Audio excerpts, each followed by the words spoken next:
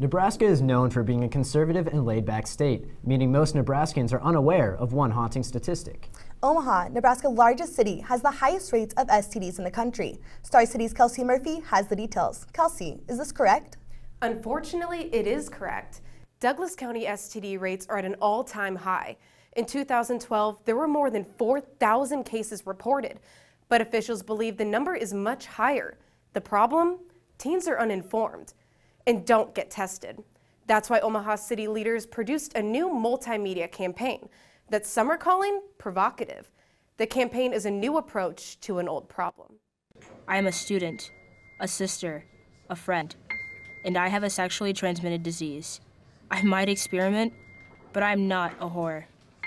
The message is simple: get checked. In Douglas County, Nebraska, sexually transmitted diseases are at epidemic levels. Anyone is at risk, including this 20-year-old. In the last 2 years, she had chlamydia twice and tested positive for gonorrhea. Because STDs come with a stigma, she does not want to be identified.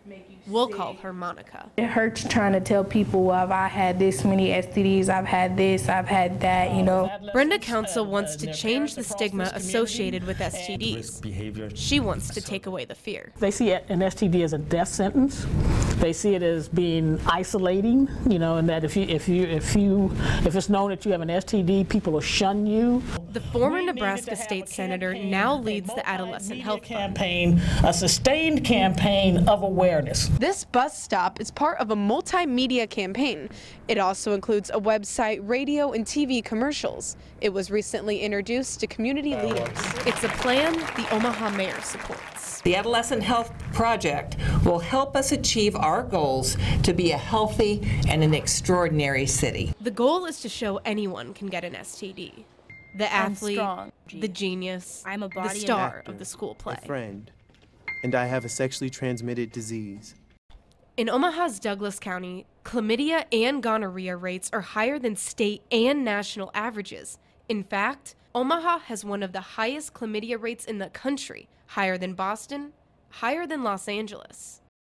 This campaign and these pictures and these messages hopefully are going to say to the young people, let's talk about this, or to the parents, what does this mean to our young people?